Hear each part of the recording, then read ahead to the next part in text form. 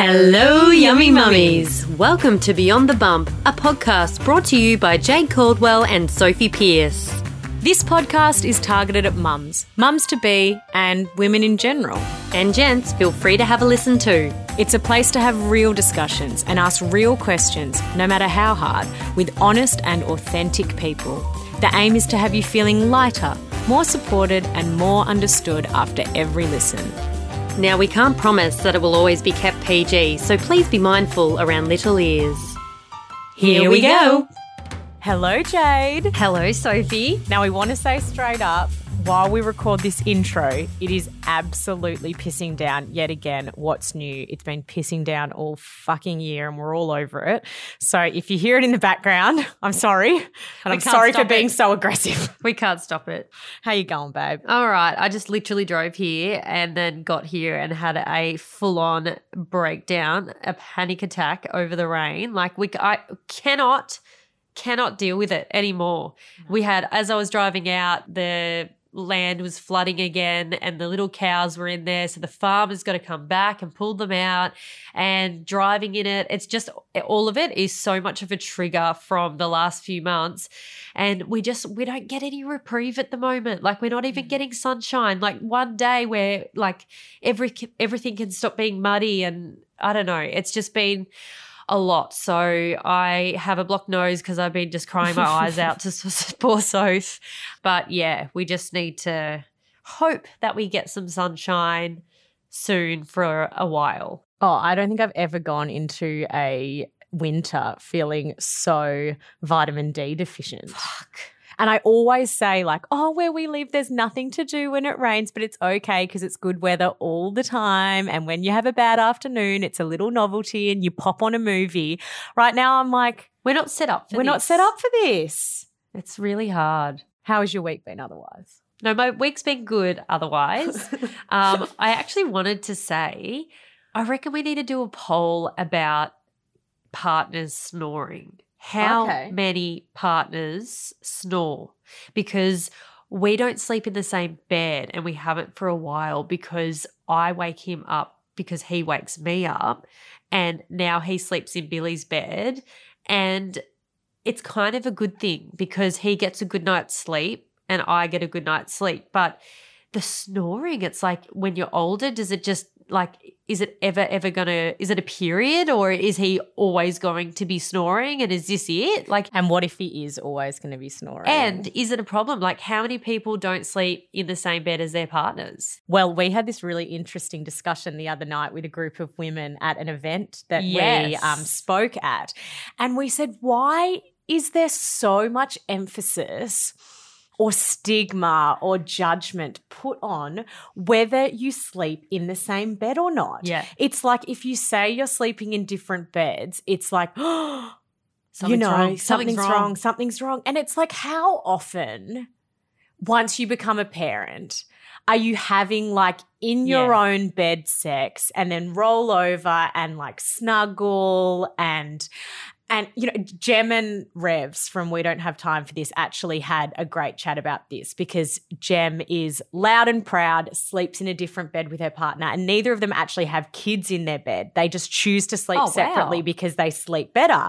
And she's like, everyone always thinks that there's something wrong. No. And I remember I know this couple, and they'd had 2 kids before I had any kids. And I remember them once telling me that she slept, I think, with their first child, and he slept with their second child, because they both liked co-sleeping, but it was too much to all sleep in one bed. And I remember thinking, oh my God, like, you know, pre-kid judgmental self, like, oh, as if you let your kids rule the roost like that. Like, you've got to be firmer. That obviously means, like, when do you get time to yourselves? And now I'm like, I get it. Yeah. That's fucking genius. The other night, we had both the kids in our bed. It was torture. And in the morning I thought, why didn't I just get up with one of them and go into a different bed? Why was I so firm on staying where I was? I literally slept at the foot of the bed. You get kicked out. I should have kicked myself out. Like I did not sleep all night. But anyway, we'll do a poll. Yeah. If you actually sleep in the same bed as your partner and if that actually means anything. No, because our communication has been the best it's ever been in 15 years. Like just the way we've been speaking and the way that we've been, like it's got nothing to do with sleep. I actually think us sleeping in a separate bed has actually made it better because we're not arguing why do you think about that leads to communication? Well, we're not arguing about because it's not his fault that he's snoring, and I just can't tolerate snoring. I never have. Like it's just that that sound that you just like even with headphones you're waiting to hear it, and I don't want to keep kicking him in the leg saying stop because he's getting his sleep. We're both not getting sleep. I'm laughing because if you fell asleep right now with your blocked nose, you would I would snore be snoring. And if someone kicked me, I'd be so rattled. But he was saying, I can't sleep next to you anymore because I'm just waiting for you to wake me up. I'm waiting for you to kick me about snoring. Yeah. So it's interesting. I wonder. I reckon it's more common that people don't actually sleep in the same bed. Yeah, for sure. But kids. they feel like they can't say it out loud. Yeah. And how's your week been? It's better now. Yes. Today is the first day that both of my children are back at daycare together in 2 weeks. Like, I don't mean to be over the top. I know I spoke about croup last week, but it can get in the fucking bin. And Poppy went through it first and then Goldie went through it second. And I say now, why didn't they just go through it at the same time? That obviously would have been some kind of cruel hell.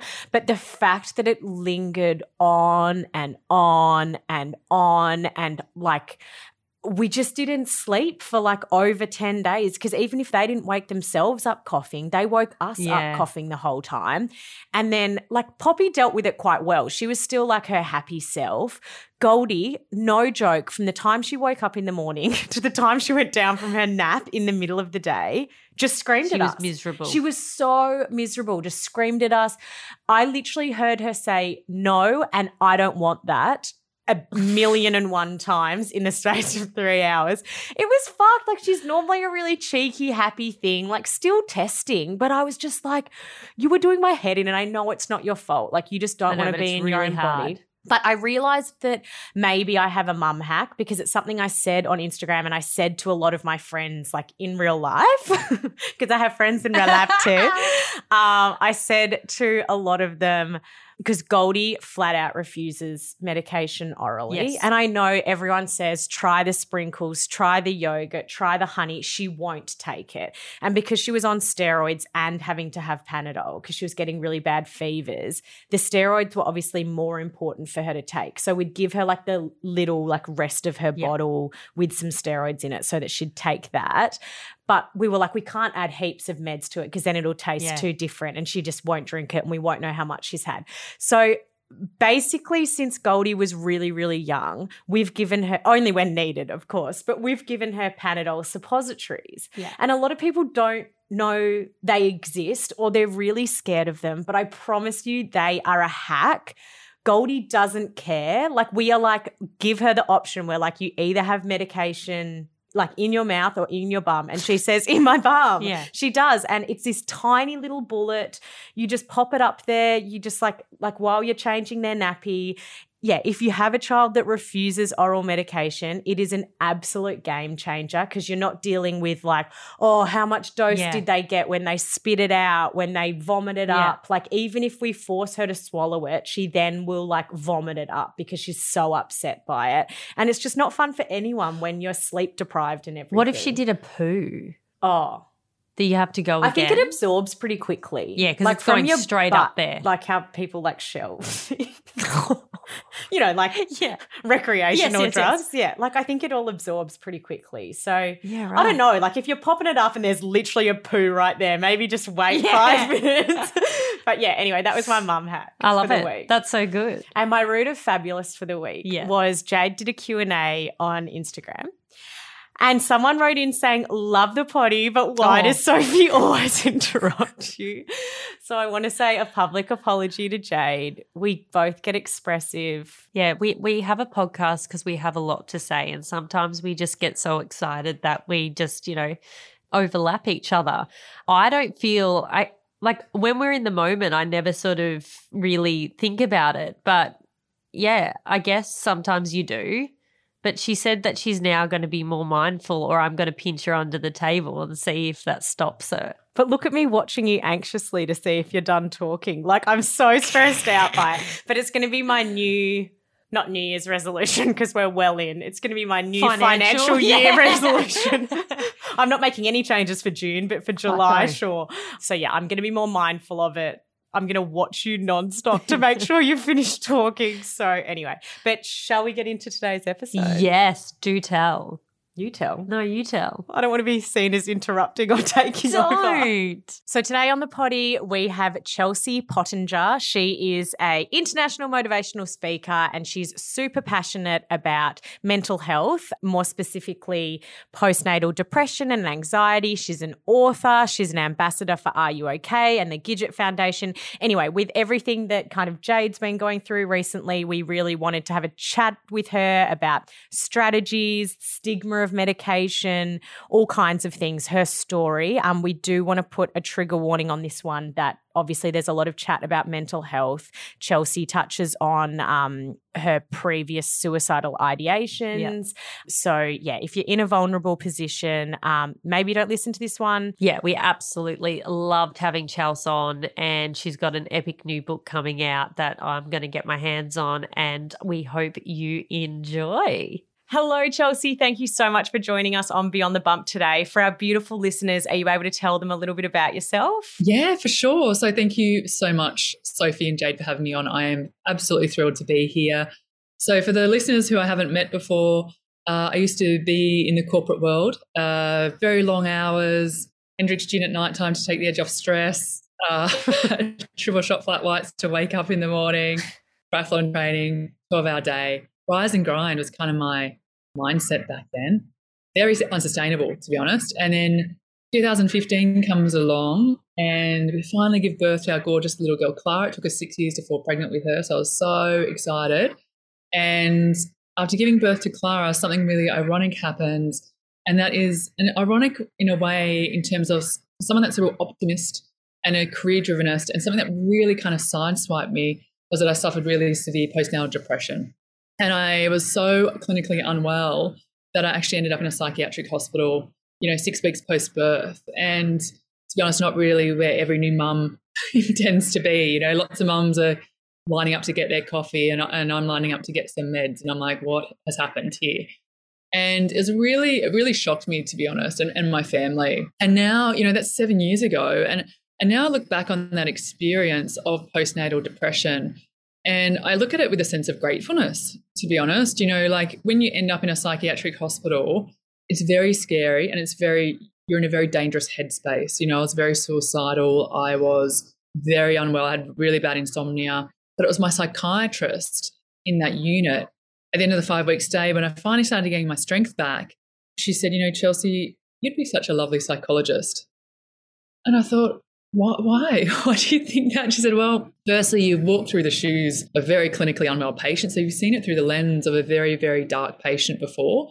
2, you have this weird fascination with the brain. And 3, you're a really nice person. You're in here making smoothies for the mums and you just get along with people really well. And I think you'd connect well with people. And she said, why don't you leave Sydney, leave the corporate world, hang up your high heels and move to Gerringong, where you've always wanted to live, and go back to study. And I thought, yeah, okay, I'll do it. So I left Sydney, I left Rose Bay. My husband and I and Clara, who was then 6 months, she was only 4 months old then actually, we moved to the south coast of New South Wales, beautiful town, Gerringong. And so I traded in the high heels for bare feet and a surfboard, and then went back to girl. Became a mindfulness and meditation coach. I still have a glass of Shiraz, everyone, on a Friday night. I still drink a Piccolo. And I think life's a really beautiful integration of things. And what I learned what I am still learning at university, being a psychology student, it's great because we get to bring it into our corporate jobs these days. And so after going through that experience, I founded a company called EQ Minds, which is a company that exists to empower and educate people to take care of their mental health and performance. And it has gone from strength to strength every year. And it kind of is such a humbling experience to see not just Australia, but the globe invest so heavily into their people's well-being. And it just I just feel so grateful I'm a part of that journey. So it's been a ride, that's for sure. Well, for someone that's had and suffers panic attacks, high functioning anxiety and depression, and has been through postnatal depression, I absolutely commend you. I feel like this is a very confronting episode to have because these emotions I've only recently just come out of. So I feel a little bit vulnerable, like speaking about these sort of things just after having gone through them recently. But when your email came through from your publicist to come on, I listened to your podcast. I read through everything about you and I was like, where the hell have you been all my life? Darling, my heart breaks that you went through that too. And I think the big thing is to know is that you're never alone. And I feel like when you're going through it, like I honestly thought I'd gone crazy. I'm like, am I the only one that is experiencing this? Like everyone else seems to be like loving this up and I'm here, you know, I literally had just lost my mind. But when I got into the hospital, I realized because the 12 mums and their babies in that unit, property developers, I was in there with a lawyer, I was in there with a surgeon, I was in there with, high functioning, very high functioning human beings. And I'm like, I'm not the only one. And you could connect with this tribe of women in a very bizarre circumstance. So I feel like, and a lot of people that I know have been through it have never shared their story, and that is totally okay as well. But what I do feel that's very powerful and what really helped me recover was reading Jessica Rose's story, and going, wow, someone like that can go through it and recover. That's amazing.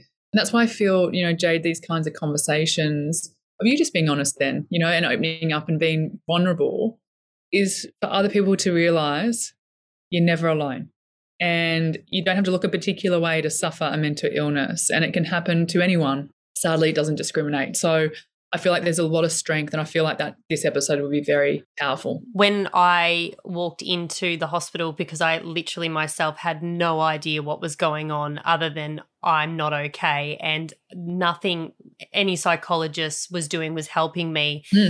I remember all these doctors surrounding me and I was holding my newborn baby and they said, you can go in this room. It's a safe room. It's got a closed door. And I said, I don't want to come off as crazy, but I'm so petrified to be in a closed room by myself.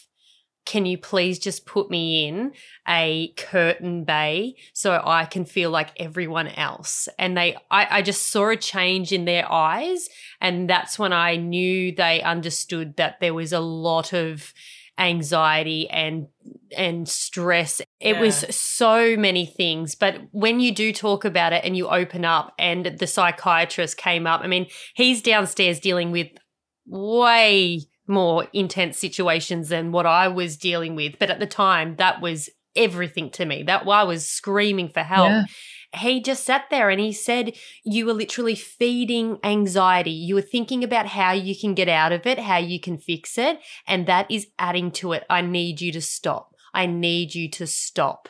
And I'm like, okay, I'll stop. But how do I stop? And he's like, Jade, you're doing it again. You're trying to find answers. You need to slow down and accept that this is what's happening and it's okay. You're okay. That is so true, because when you have anxiety and you haven't dealt with it before, you want to run away from it like a truck, but it will hunt you down. And that's what my psychiatrist was just an amazing, wise sage counsel for me. And she said, Chelsea, you're going to have to be okay that you're someone who has anxiety. I said, but I'm a kind person and I'm nice. And she's like, that doesn't matter. Like, yeah. She said, you've got a vulnerability there genetically to this. And as soon as you start accepting it and owning it, it will no longer own you. And so she's like, whenever it comes, just, hi, anxiety, welcome for the day. Why have you turned up? And you just kind of have a bit more of a lightheartedness towards it. It's like the elusive lover. Like the more that you hunt them down and desperate for their attention, then it's like the more you kind of just like, yeah, whatever. It kind of just, it's just such a better way to behave in life in general. It's so interesting though, hearing you say like that you're almost grateful for the experience because of obviously the complete change of direction your life has taken and the strength you've learnt from it, because Jade was even speaking last night at an event and they asked for peaks and pits of our lives. And Jade said it's so weird now being on the other side. I hope you don't mind me sharing this on your behalf. That being on the other side of postnatal depression, she's like, I am now so grateful. That was one of the best things that has ever happened to me, even though at the time, obviously, it would have felt like the worst, because she's like, the things I've learned, the strength I've gained, the perspective, you're a different person. Absolutely. And it's so interesting with life. It's in the challenge. That's where we grow. And so it's okay, right, to hit the pavement in life. It's okay to have hard times. In fact, we have to. Like, it is a part of living a balanced life. Like, if we're all out there having a crack at life, you're going to stuff it up and muck it up at all times. Yeah. Like, life's going to throw you a curveball, like, regularly, because that's just life on the journey.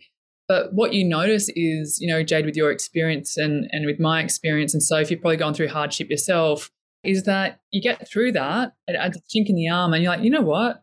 Life right now can pretty much show me anything, and I know that I'm going to be okay. COVID is nothing compared to waking up in a psych ward. Like, COVID's got nothing on that. So it's kind of like a real gritty experience. You're like, wow, that severe crap has made me who I am. Is depression and anxiety something that you had experienced before this time, or was in that postpartum phase the first time you'd experienced this? Yeah, that's a great question. So the first time I experienced anxiety was actually when I got knocked out by a snowboarder at the snow. And it was like a few years before I gave birth to Clara, and I had a concussion. And this guy, knocked me out, and then he just kind of boarded off, and my father-in-law found me with my face down in the snow, not breathing. So he told me I've had like this vasovagal, which kind of looks like a seizure. So then I had a bit of anxiety after that, and I definitely think those two things are associated, between trauma and a more reactive amygdala. And then I had another accident like 2 years after that. I was running the rubbish down the stairs, because I live just this fast-paced life, right? So I'm running down the stairs with 2 bags of rubbish, and I fall down the stairs and bang the back of my head on the cement stair and knock out again.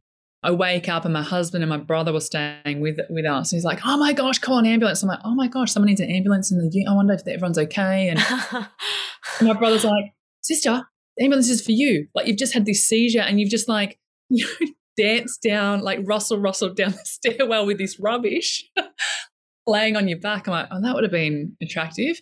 So he's like, you're going to hospital. He did a full assessment and testing. But then the anxiety hit massively hard after that. Like, I couldn't even drive. It was the first time I had a panic attack driving underneath the Harbour Tunnel. Oh, jeez. And I hadn't experienced a panic attack prior to that. And man, like, anyone that's listening that's experienced a panic attack, it is so real, right? You feel like you're going to have a heart attack and die. So I pull my SUV over. I'm in the freeway, and then like I'm in the back. I just jump over into the back seat, just laying on my back, trying to breathe.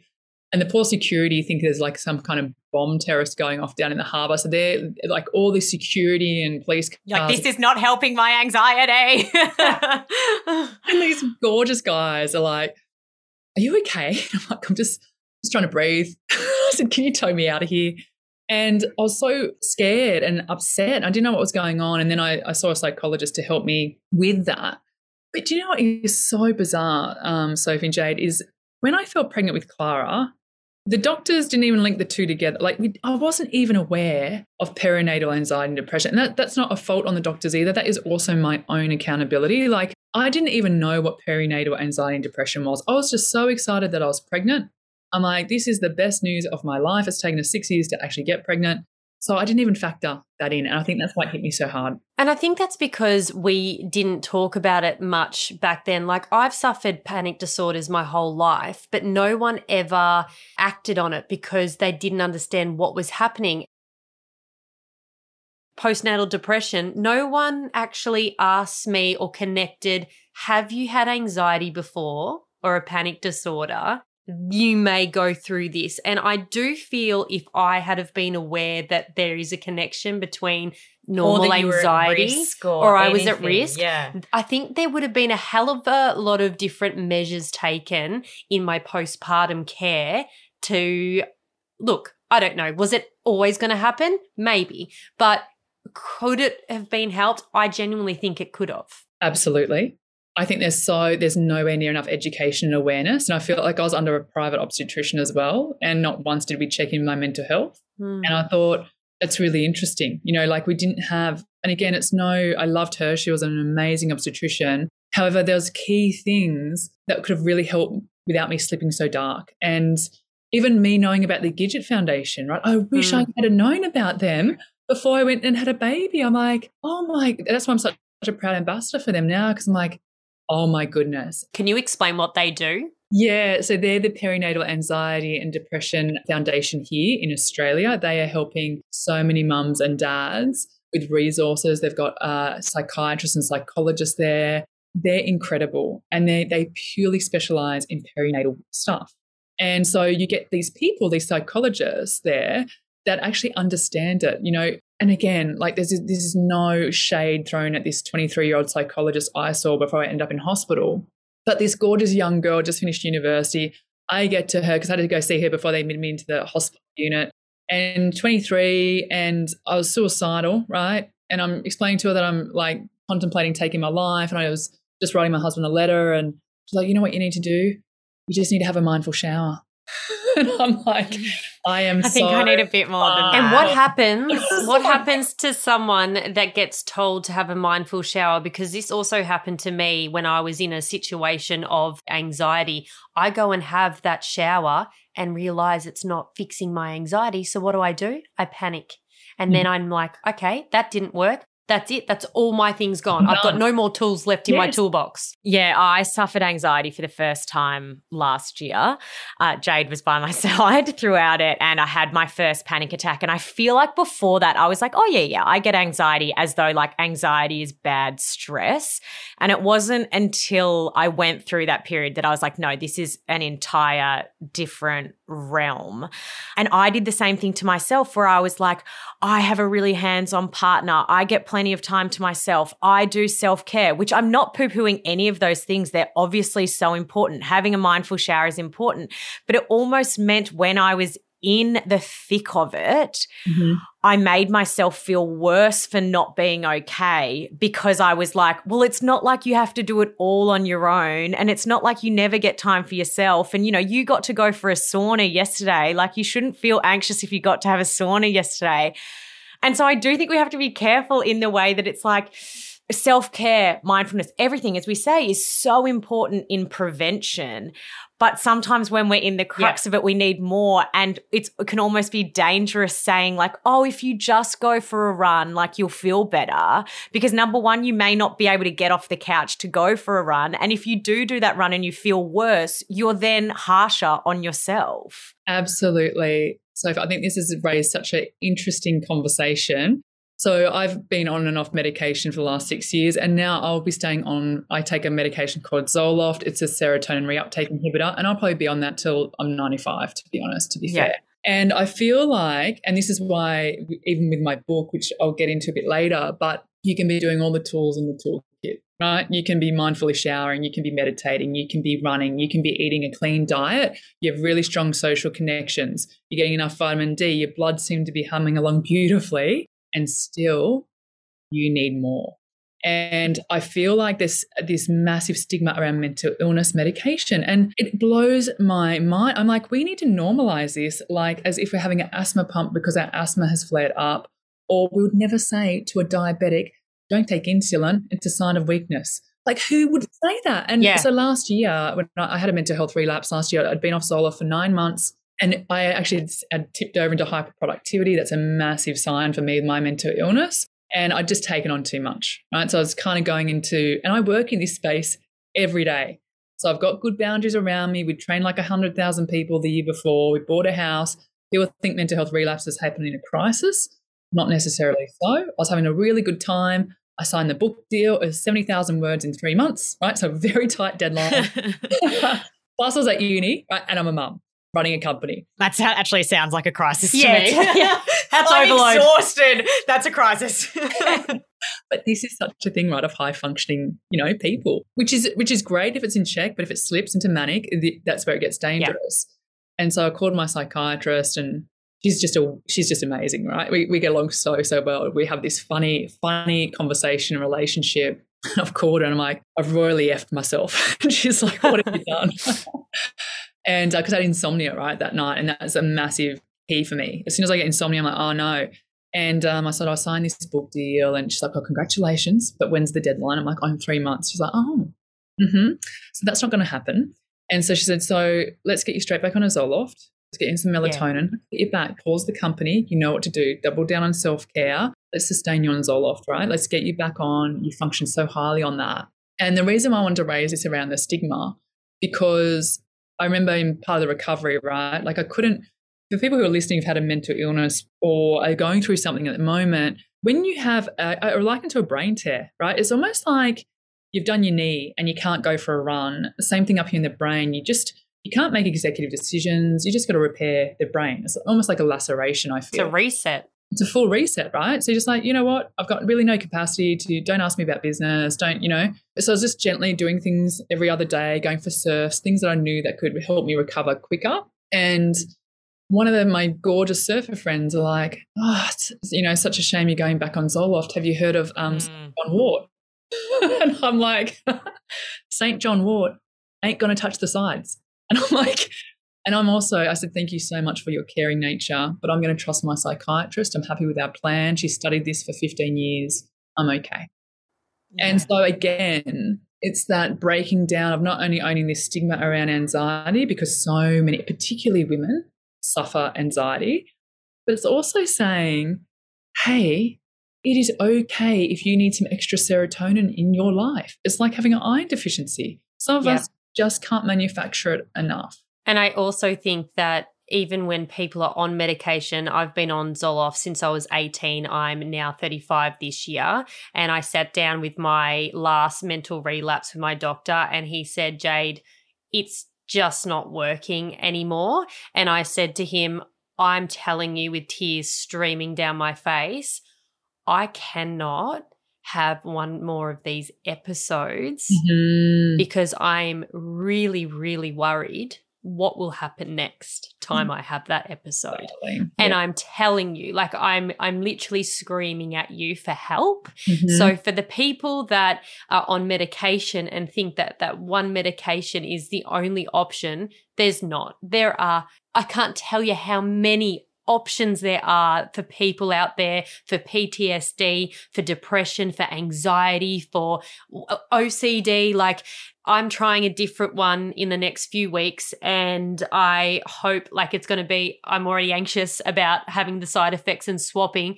But he said to me, you couldn't feel any worse now, could you? And I'm like, you're absolutely right. I couldn't get any worse if I tried, so I may as well try something to help me shift this mental state that I am. So I just feel you. And I also feel you in the way of when you are in the best state of your life.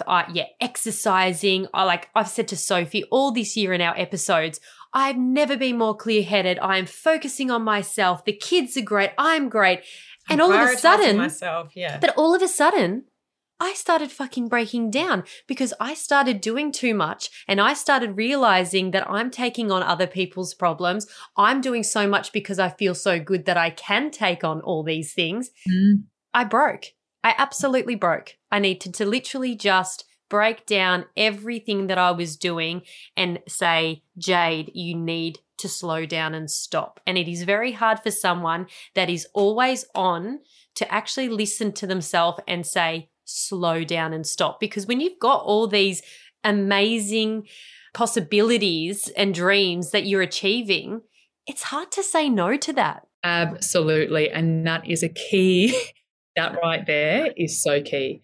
Because it's also because of what you two are doing, you're doing such great things. You're doing such great work. You are so needed. You are so needed in this world with the messages that you're putting out there that you want to do more of it, right? But the number one thing that cannot happen is you two burning out. That's the number one thing. And I think about this with my life all the time. You know, going back on Zoloft and then going, right, you have to put some, obviously, stronger boundaries around yourself. Yeah. And my husband is also like my bouncer. So he is like the best guy ever. Like he is rock solid support. He bounces everything. So no one can get to me without getting through Jay. Yeah. But he knows, right? He absolutely knows me so well. And he's like, you are too important to Clara and me. This company comes second, right? You and your health and you and Clara are the most important things to me. And so he's like, we have to make sure. So every 6 weeks, we take a break. We just take a week off the grid. Every 6 weeks, it's in our calendar. And you think about that, like, a whole week off, that's a lot of financial income for our company, but it just happens because otherwise I'm susceptible to burning out. At university, I do 8 weeks on now, 8 weeks off, 8 weeks on, 8 weeks off. I am in no rush to finish my master's or finish my PhD. No one knows that. Like, no one knows that, did you get your PhD in 5 years or 10 years? Yeah. And also, who cares, right? If they care about that, goodbye. They're not a buddy, right? Yeah. Like, doesn't matter. So I think the boundaries and saying no is like super important. And even like for me, booking in a retreat. See, if I have idle time, I'll work, right? Because I get so excited about mental health. So what I do every day is I book in time to meditate. I book in for a massage. I book in at the gym without my phone. So I've got these scheduled circuit breakers. I go horse riding with Clara, so I can't take my phone there. I go surfing, so I can't take my phone there. And I actually have to factor those kinds of things in. Otherwise, I get swept up into the busyness and excitement. I'm just a very excitable person. How do you start meditating? I've tried so many times. I know it's good for me. I know all the people that I look up to meditate. I know if you think you don't have time for meditation, then that's double the reason to do it. How do you start? It's just so intimidating. Like, I'm such a type A personality. I sit down and the to-do list just goes over and over in my mind, and it's the least relaxing thing in the fucking world. It's like Shavasana in yoga. Like, I used to be always the person that would take off. I'm like, what? Everyone's laying down. I got stuff to do. Like, I got to go. Yeah. I've done my yoga. I'm going. Yeah. I've quickly come here to decompress. Now tick that off the list. Done. Totally. See ya. Bye. Yeah.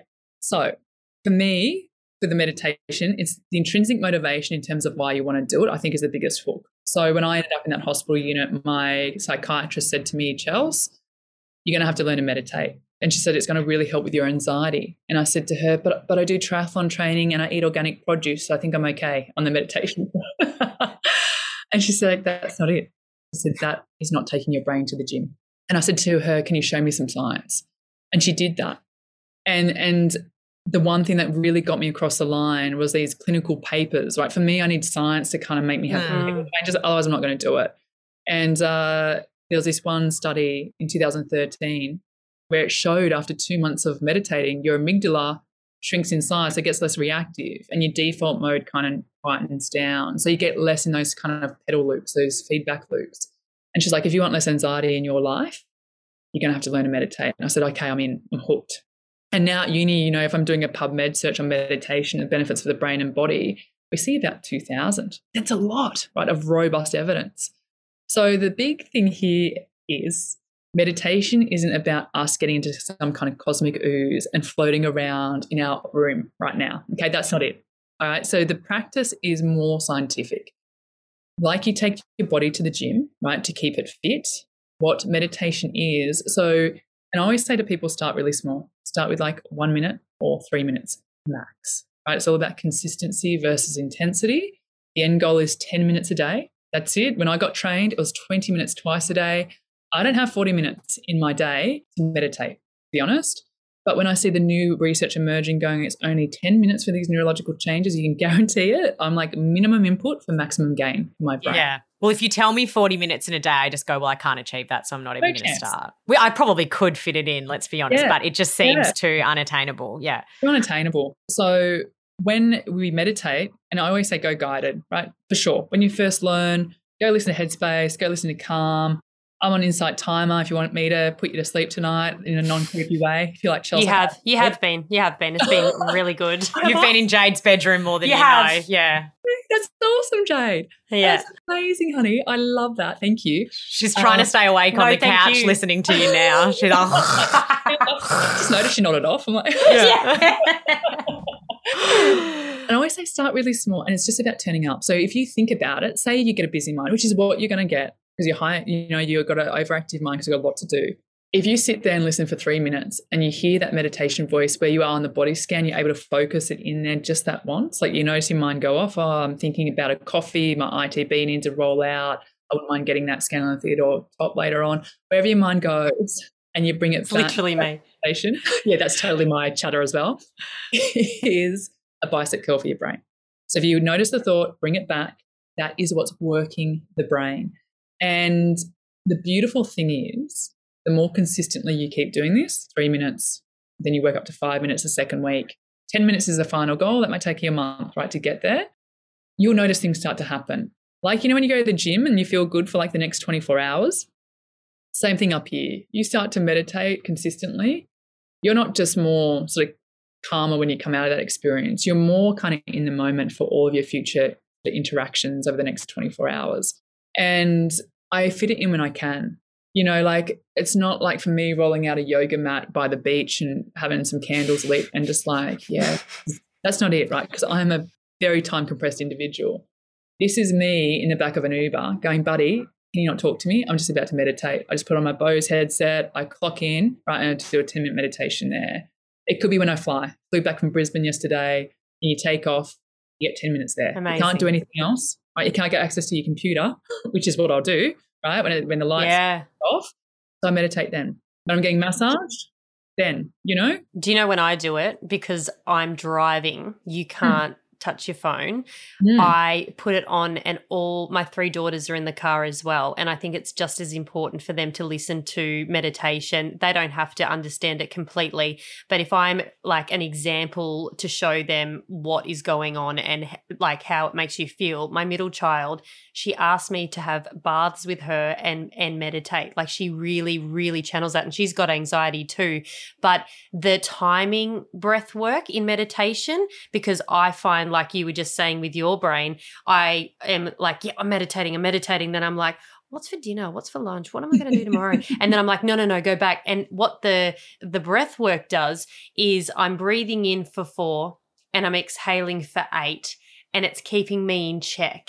And that, even for 5 to 10 minutes, is an absolute game changer. It sets me up for my day. I've only recently been doing this since I've come good, and it has been like, these are the reminders I need to give myself to continue, because this is bettering my health. Someone once gave me the analogy, and it made it seem a little bit less scary, but clearly didn't work enough that I started. But I've thought about it since, that it was like the aim is to not have no thoughts. So it's like watching a car drive past. The car is your thought. And instead of getting in that car, you just watch it go past. And I was like, because I'm like, I feel like it's advertised as you're meant to sit there and your brain is just like an empty vessel thinking of nothing. And I'm like, I can't do that. Unless you're a monk, that's not going to happen. Yeah. Absolutely. It's so true. That's a beautiful analogy, and I love that, because also it helps you as well disassociate with emotions. It's like welcoming emotions in, because as human beings, we need to feel all emotions. Like, this whole toxic positivity of Instagram culture of good vibes only,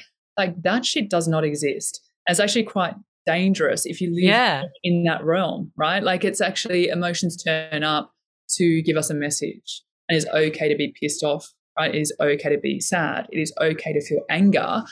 It just allows you to notice that kind of welcoming in that stranger, going, oh, hello, you've turned up because my husband's eating too loudly his cereal right now, so you're feeling a bit pissed off. I get that. Let that go, right? Or if you want to hit the feedback loop, go again. But you're kind of more in control and more in power. Speaking of Instagram and social platforms, I read somewhere last night, someone posted that they were having a massive failure. Something really, really bad happened. And what they did was they popped bubbles of champagne and they celebrated their failures.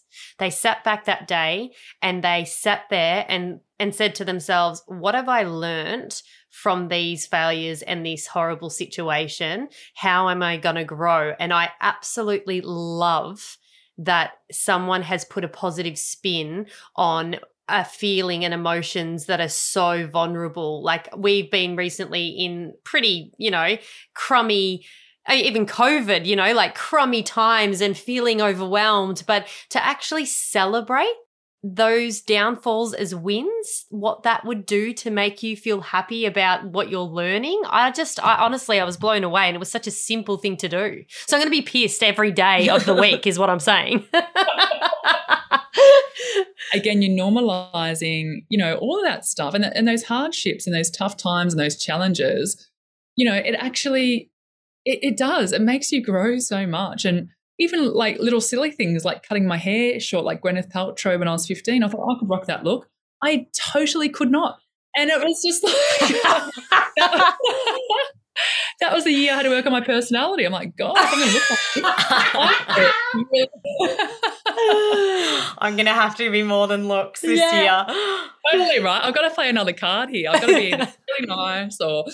But yeah, no, I think that is awesome. I think one of the questions we get the most when we talk about this topic is there's so many overlaps of symptoms of kind of quote unquote normal postpartum and feelings of postnatal depression and anxiety. And people are always crying out going, how do I know if what I'm feeling is okay or if I'm, slipping too far and I need help? Do you have any tips? Yes, I would say definitely get well resourced, from the Gidget Foundation, or even Are You OK has fantastic. I'm an ambassador for them too. There's usually three sort of pillars it sits into. What are you doing? Are you starting to socially isolate? Are you noticing that you are crying every day? You actually have no light days. One of my friends is like, Chelsea, I'm crying a few days a week. Then I have postnatal. I said, are you seeing any sunshine in that week? And she's like, yeah, I am. I'm getting glimpses 5 out of 7 days. And I'm like, beautiful. So you're going to be okay. Make sure you go and see your psychologist and just have a conversation, loop them in. But if you're like, having insomnia, if you notice the behavioural changes start to happen, you're starting to maybe self-medicate with more alcohol at nighttime. You're like, okay, I used to have a glass of wine, now I'm smashing a whole bottle, right, to help ease the anxiety and stress at nighttime.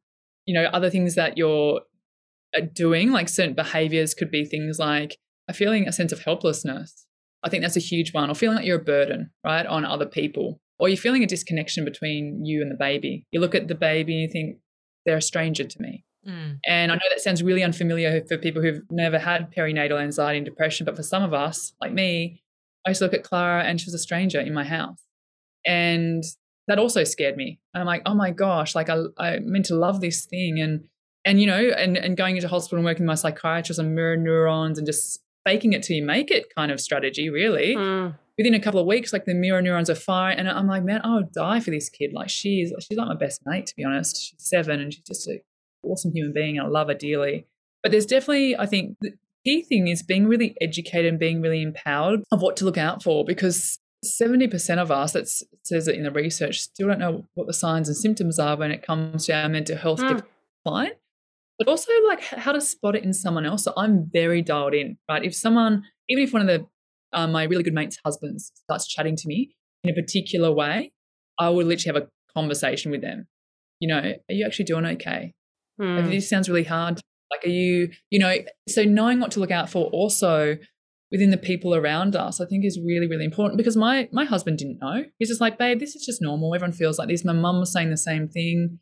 She's like, maybe you need to go to church more. And I'm like, are you kidding? Do you know, my husband at that time literally got to a point of he didn't know how to deal with it because he wasn't used to it. So he got upset and angry and he just didn't know what to do. Now he's actually seen me go through these episodes a few times. And today I even said to him, hey, I'm going to come home, I'm going to do the fridges, swap them over, clean it out. And he's like, no, you're not. You're not doing that. You've recorded 2 recordings today. What you're going to do is you're going to rest today. You're not going to do anything at all. And then tomorrow you can pick a job and do that. And he, like you're saying about your husband, he is literally my bouncer now. He says, that is too much. You can't do that. And I listen to him because I'm clearly not listening to myself. Now, I know you're pressed for time. You have a new book, The Mindful High Performer. It's now available for pre-order. I have pre-ordered my book already. Can you please tell our listeners what they can expect to find in your book? So when writing this book, to be honest, it was going to look a bit different, right? But because I had a mental health relapse when I signed the deal, it came out as a different book,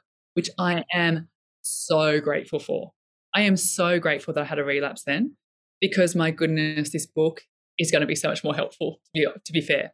So when I had the relapse, I said to Murdoch, this book, we had everything that I'm learning at university that we know to care for your mental health, right? You've got so many different chapters in there. There's science-based, really fun, practical ways to take care of your mental health and your well-being so you can thrive. Not just at work or not just as a mom or dad, but just as a human being in life. And so it runs through so many different chapters. And I kind of want it to be like a friend, right, on your bookshelf. And you're like, you know what, this month I'm going to work on my gut health. Or, you know what, January, I'm going to work on my goals. Or I need to be more productive. So I'm going to pull out that chapter. Or my sleep's kind of getting a little bit impacted. I'm going to work on that chapter. So it's not like you have to flog through the book right in one sitting. Don't stress yourself out even more by reading it cover to cover. Can you imagine? You'd be like, oh my gosh, I'm so overwhelmed right now. Yeah, I need to fix everything. Yeah, exactly. So you don't want it to be that. You want it to be your buddy on the shelf that you can always turn to. But on the end chapter, and this is really important for me, when I went back to Murdoch and I said, I'm not writing the book unless these 3 things happen. 1, you give me a ghostwriter. I'm not a professional writer. I want someone that can come on this journey with me, who's a professional, who can make this book a million times better than what I can write. So they did that. I interviewed 5 and I found the most weapon of a human being. Her name is Summerland. I pump her up everywhere I go. A lot of authors hide their ghostwriter. And again, I feel like being an authentic person. Good on you. I couldn't do the book in a year. And that sets an unprecedented, that's not normal. Okay. Like that again, it sets people up for failure, to be honest. If you're like, well, I did this book and I was doing uni and I was like, no, that's not true. This book would be a shit without Summerland. To be perfectly fair. I love her. The book is epic because of her. So number 1, ghostwriter. Number 2, you need to give me a year. I cannot turn something that I want the mum out at Dubbo who doesn't get access to our sessions every day at Commonwealth Bank or Google or eBay, pick up that book and just one tip in there helps her mental health or could help her child. That is the intent of the book. It just helps one person, saves one person with their mental health. And so that was a huge thing in terms of the time. I wanted to have an extended year so I could actually give it 2 hours a week with someone that it needed to, and we could craft this out to be a really epic book. And 3, I want to write about medication because I want the world to start viewing medication as another tool in the toolkit if you need it. And like you're saying, Jade, it's not like a one size fits all. Zoloft doesn't work for a lot of people, right? If it's not working for you, do not stop trying until you find, but it's so critical you work with your experts, you work with a psychiatrist and psychologist and your doctor. You need a team around you. And I really want to break the stigma on that piece because you can do everything. And then again, you can't just rely on medication without exercising, without putting boundaries in, without, So I want the world to view this as this full offering of a toolkit for your mental health and wellbeing. Absolutely love it. I can't wait to read it. And I just want to thank you for coming on and talking to us about mental health because obviously our listeners know it is such an important conversation that I share my journey.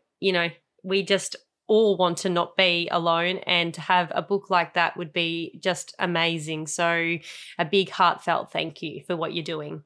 Thank you so much, girls. I absolutely loved this chat. I'll see you in my bed tonight. I'll give you sleep tonight, Jade. Okay. Thank you so much. Bye. Enjoy the rest of your day. You too. Bye, girls. Thanks for listening to this episode of Beyond the Bump. If you enjoyed it, please subscribe and give us a review. If you didn't, good on ya. You can also follow us on Instagram at beyondthebump.podcast to stay up to date on behind the scenes and future episodes. We'll see you next week. Bye-bye.